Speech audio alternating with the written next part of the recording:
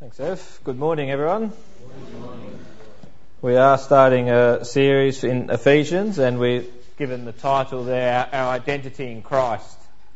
And I hope and pray that as we go over the next 8 or 9 weeks, that we will not only get a grasp and understanding of who we are in Jesus Christ, but because of that identity and because of that knowledge and understanding, it'll impact the way that we live. And this morning we're giving a bit of an overview of the book of Ephesians, an introduction to Ephesians, and I've titled this sermon, Rich Christians. Paul was imprisoned around AD 60, and the book of Ephesians is commonly known and referred to as one of Paul's most theological, alongside Romans, probably one of his most theological letters written by the Apostle Paul. The man who bashed and murdered Christians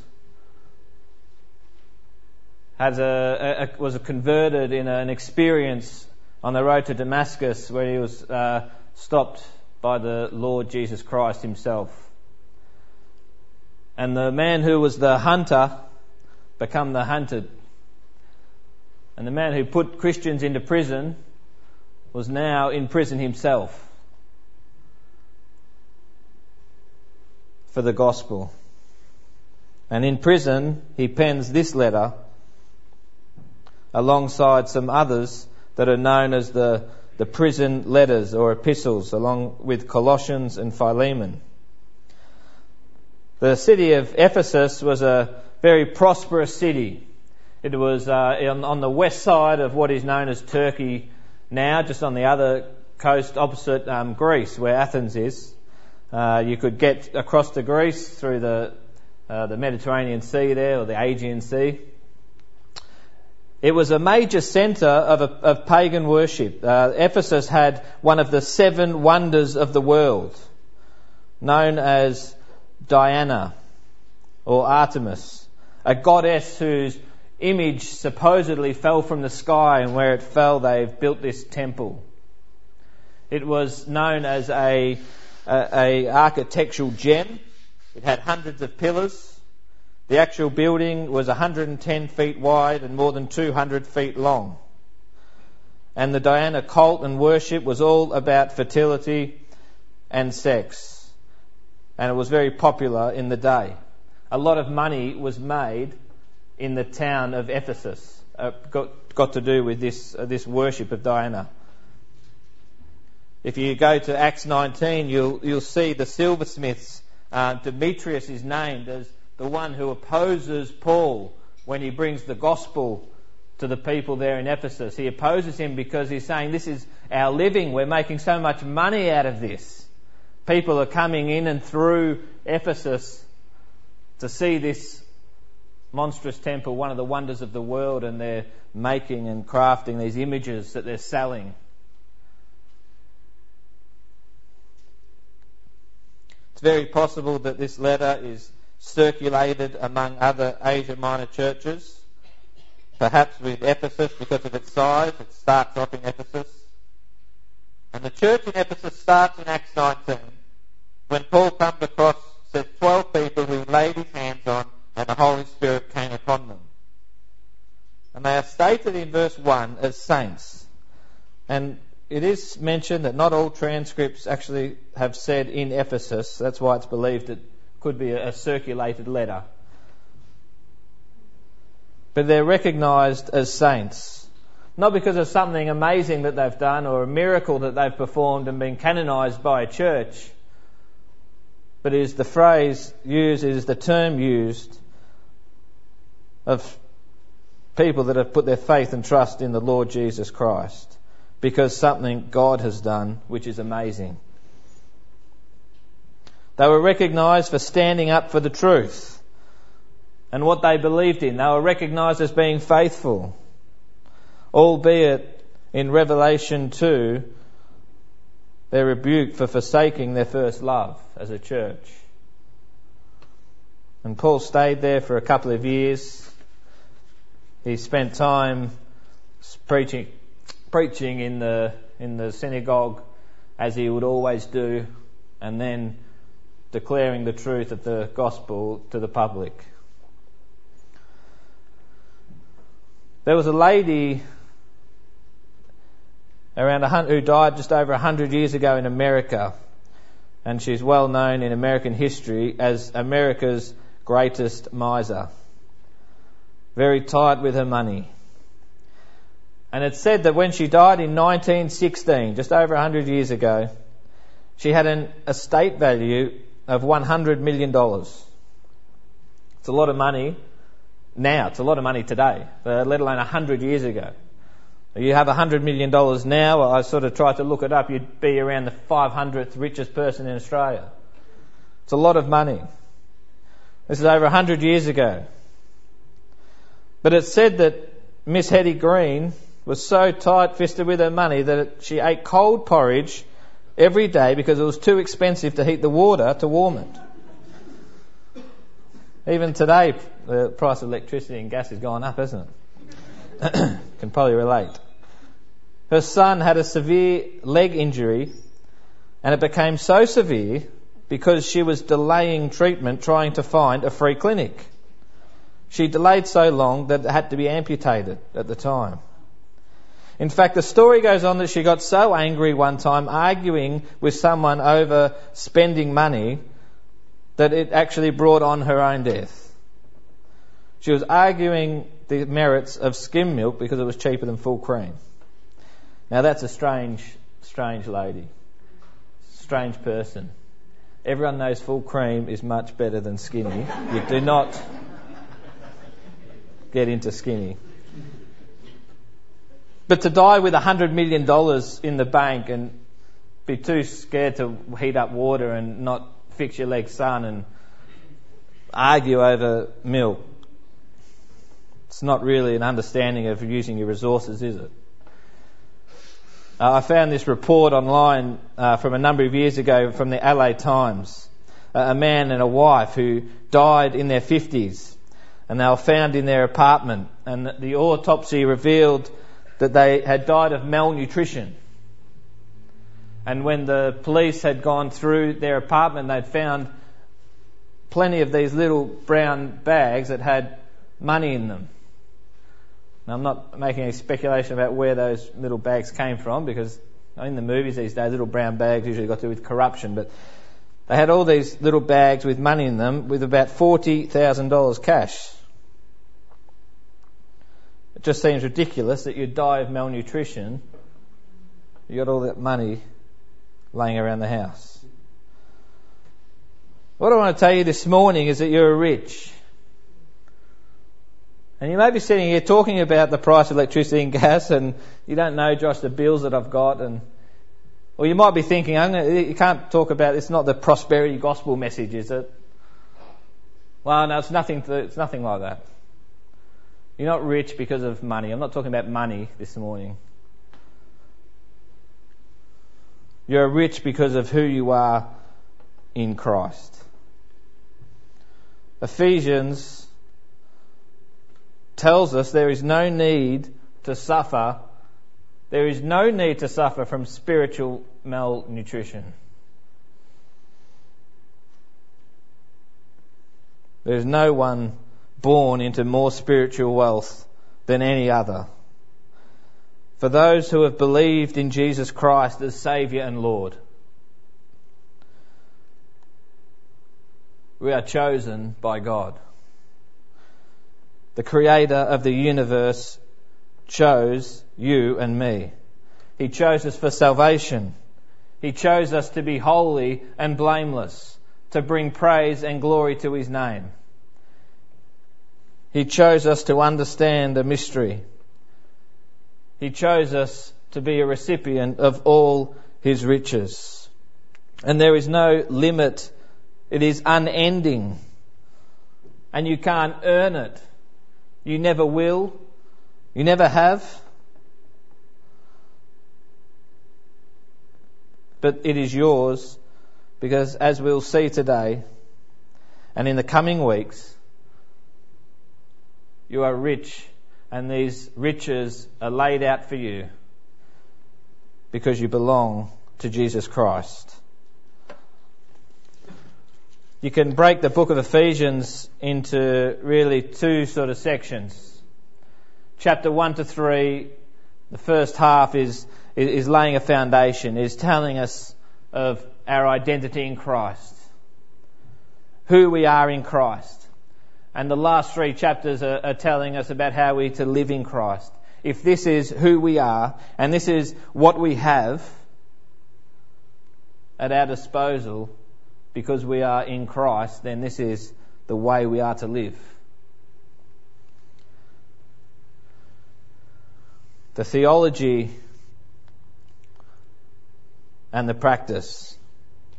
Theology of our faith. The foundation of our faith. And the practical aspect of living the Christian life that God has called us to live.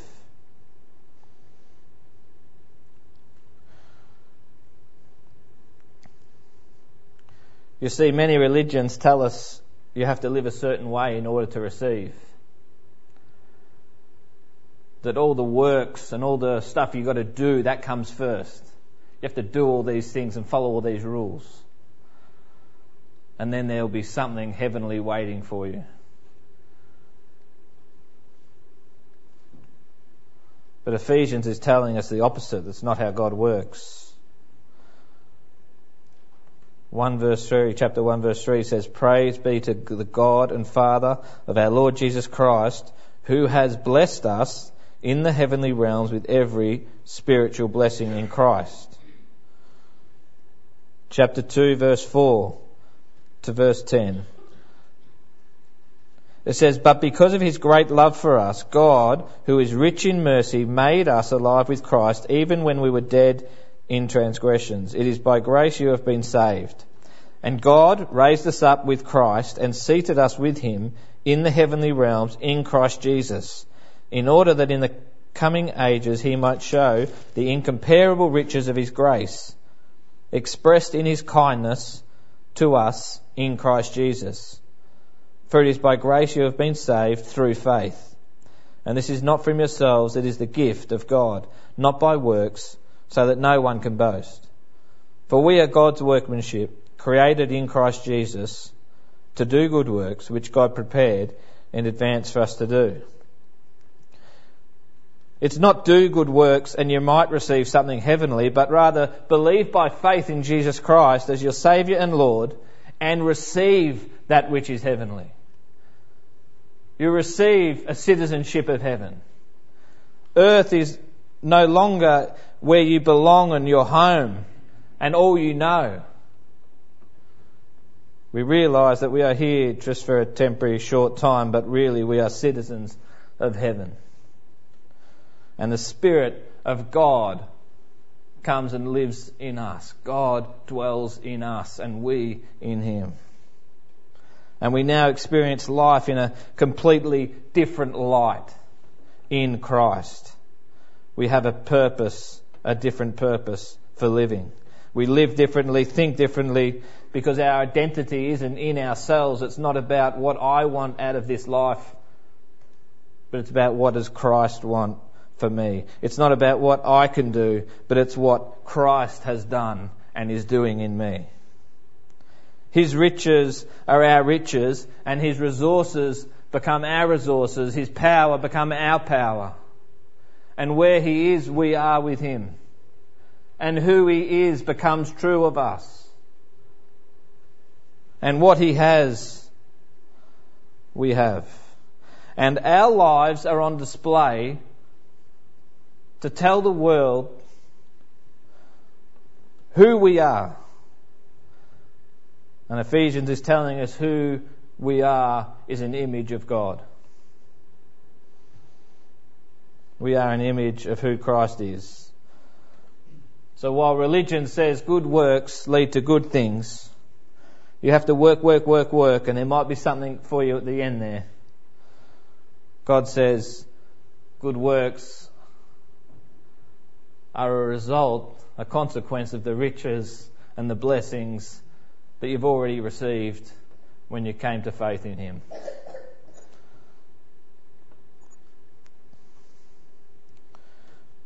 Chapter 1:7 talks about the riches of His grace.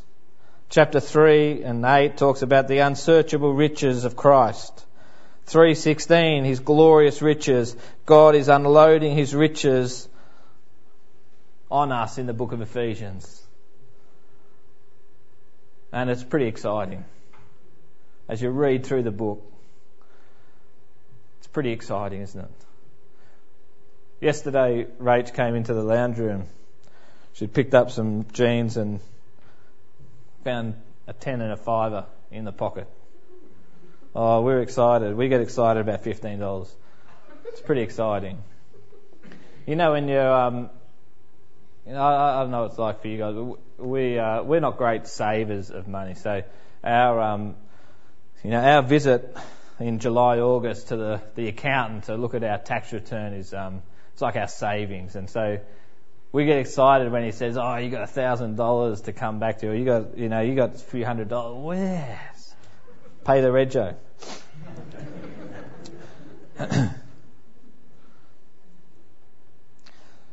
But the riches that we're talking about this morning and over the next 8, 9, 10 weeks, whatever it may be, it far outweighs whether it be millions of dollars that you get excited about. It far outweighs any monetary value that the world just craves for.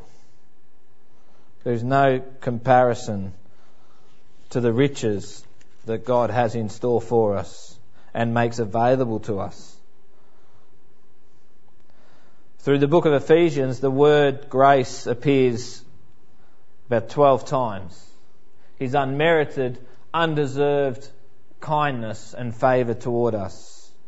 His grace. And it is the backdrop, it is that all these riches God pours out is behind all of that, God's grace. And His glory is used 8 times. Riches is used 5 times. Fullness or being filled 7 times. The word inheritance 4 times. And the key to everything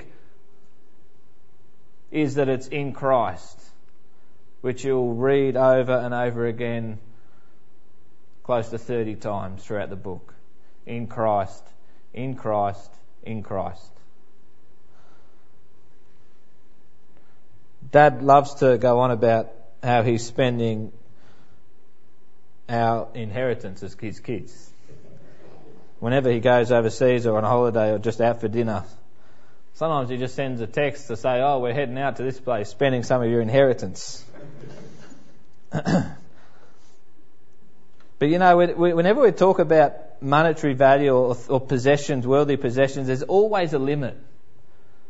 Always a limit. There's no one in this world who has unlimited resources, unlimited money. Even the richest have a limit.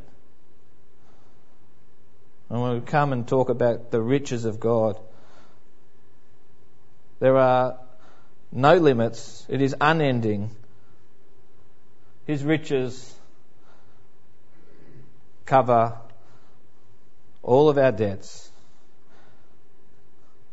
And we don't put any dents into the account of God. A part of discovering our identity in Christ, in chapter 3, Paul talks about a mystery. A mystery is a truth that is previously unrevealed that is revealed. And this mystery, which has been revealed to him from God, is a mystery, is the church. Well, what's so mysterious about the church? Verse 6 says that the Gentiles are heirs together with the Jews, members together of one body, and here's that saying again, in Christ Jesus. The book of Ephesians presents the mystery that is the church. It is revealed by revelation from God to Paul. And verse 5 says something in other ages that wasn't made known. It wasn't made known for the generations before, but it is revealed now to Paul. that the Gentiles are fellow heirs of the same body, partakers of the promise in Christ by the gospel. That the Gentile and the Jew would be one and united in one body in Christ. It is the first time we see the body, the word body being used to speak of God's people.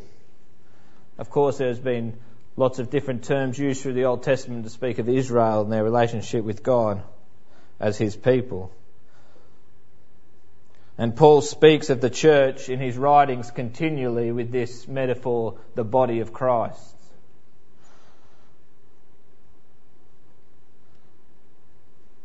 There are three ways in which God handles a mystery.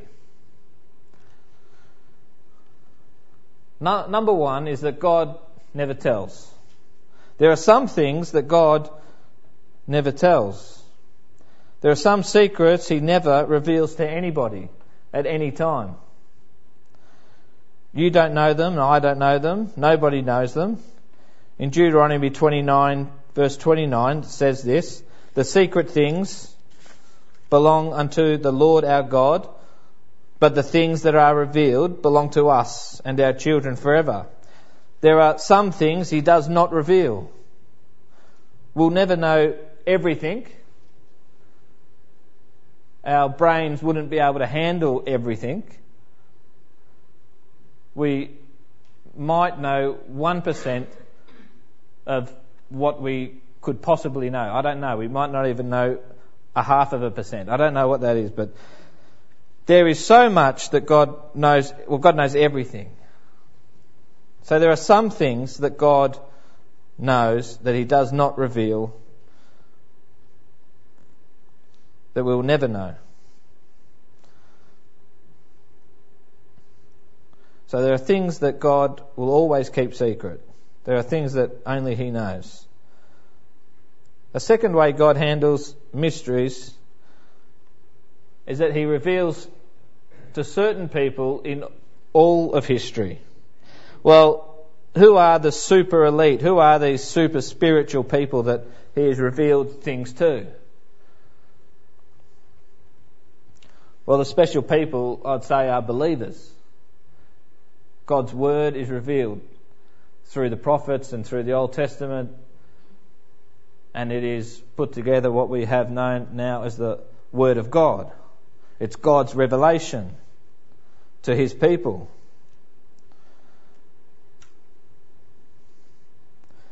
Psalm 25:14 says, "The secret of the Lord is with them that fear him." Proverbs 3:32 says, "His secret is with the righteous." Amos 3:7, it goes on, "He reveals his secrets unto his servants." So those who fear him, the righteous, God's people. The fact is, there are some things that nobody knows, and there are some things that only believers know. Romans says that there are things that non-believers know of God. It says that so that they are without excuse. So non-believers do know things about God. It's not like they know nothing about God. They know something of the majesty and wonder of God.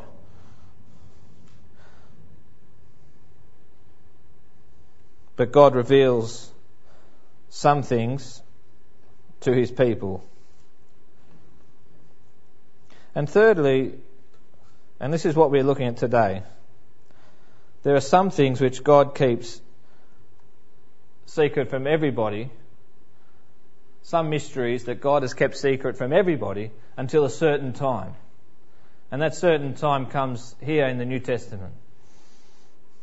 So God keeps some things secret permanently. He reveals some things to all of his people throughout all history. And some things are kept secret until the New Testament, when he reveals mysteries to the New Testament people, the New Testament church. We know things that the Old Testament saints and believers didn't know.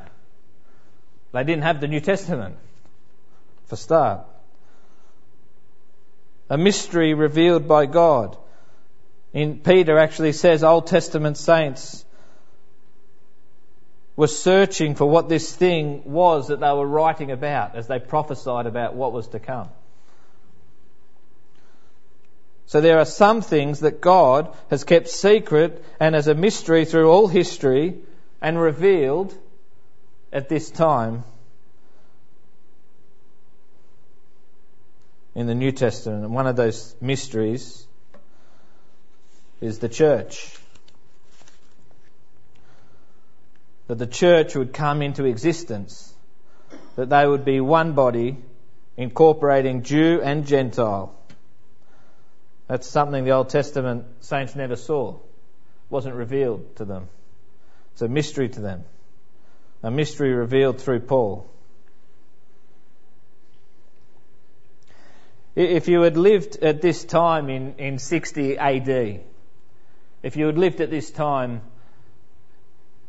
just to grasp a bit of context, you would understand the way that the Jewish people would worship God.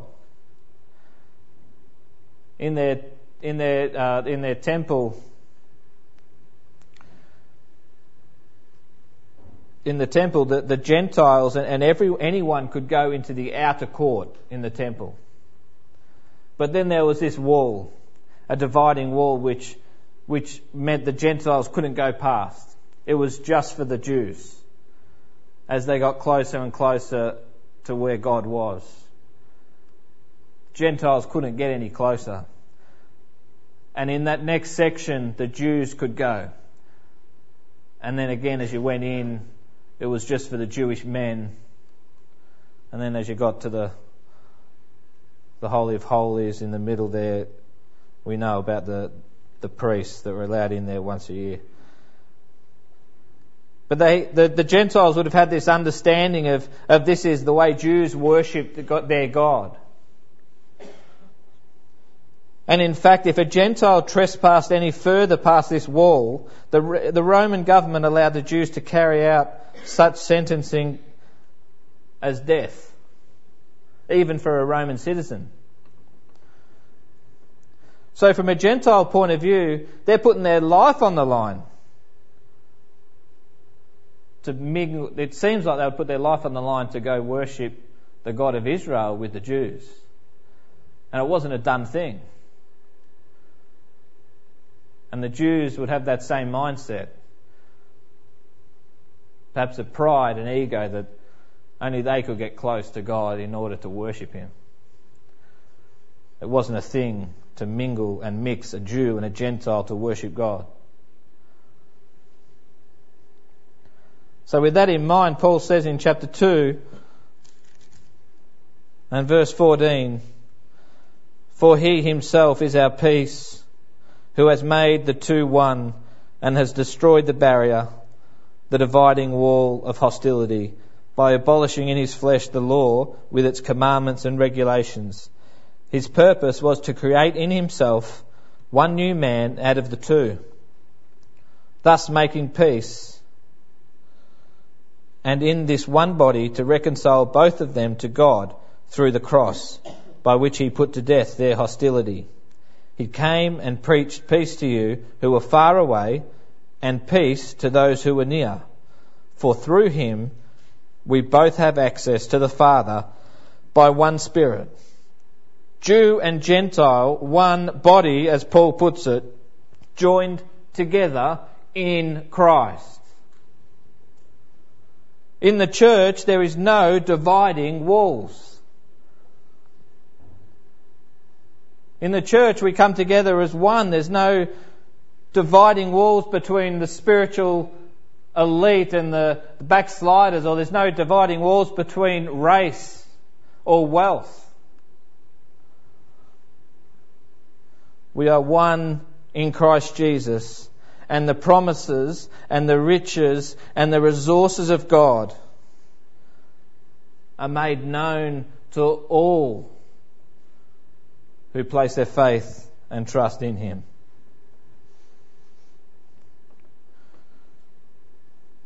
In verse 20 of chapter 3, Paul says, "Now to Him who is able to do immeasurably more than all we ask or imagine, according to his power that is at work within us. To him be the glory in the church and in Christ Jesus throughout all generations, forever and ever. Amen.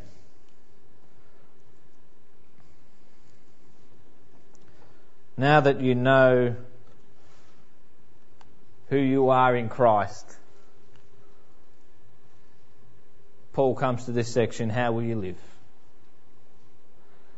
Now that you know the riches of Christ, the inheritance that is yours, the resources from the heavenly realms that are made available to you, what are you going to do with it? How are you going to live?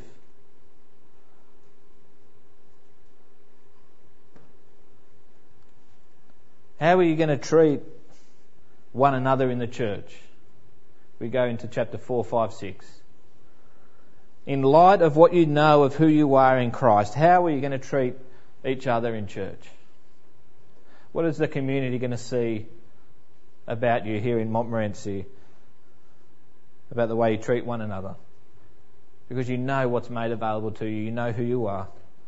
What does it look like in the way we treat each other? How will you handle sin that has so easily took hold in your life before? Now that you know who you are in Christ, and you know the riches and the resources that are made available to you, and you know the inheritance that is coming, how are you going to handle sin on Monday morning that so easily has taken hold of your life? How are you going to love and respect your wife and your husband in light of what you know of who you are in Christ? How are you going to treat and love your parents? How will you act as a boss or an employee tomorrow when you go to work? Or as a student, as you deal with a teacher and at school?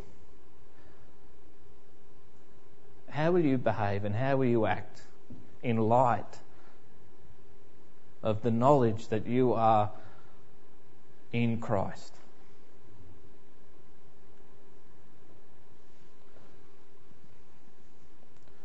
We're going to look at more into those things in the coming weeks.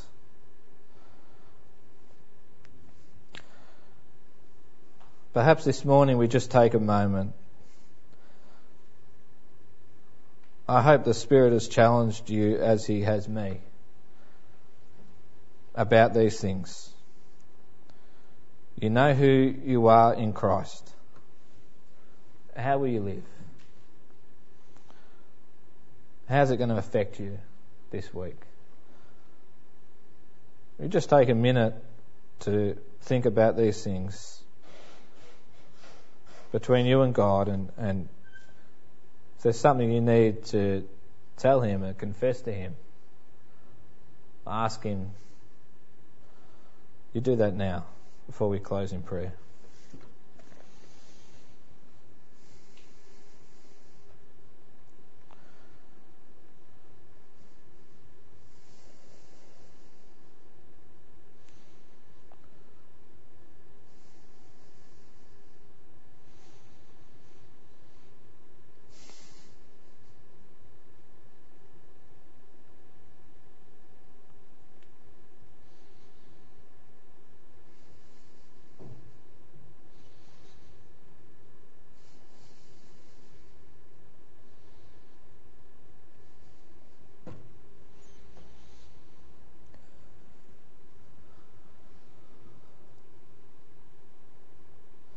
Lord God, in light of who we are in Christ, think about the words we sang this morning. Here we are to worship and bow down. Not just here in this place, in this building,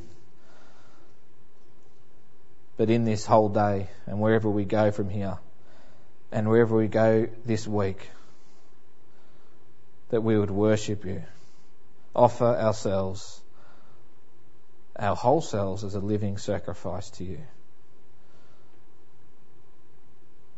Understanding that in Christ we have all the riches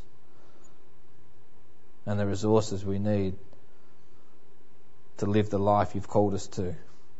A holy, blameless life. That people would see our good deeds and praise the Lord God in heaven.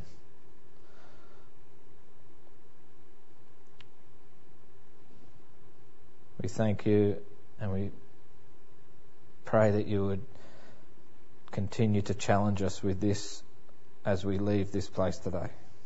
In Jesus' name, amen.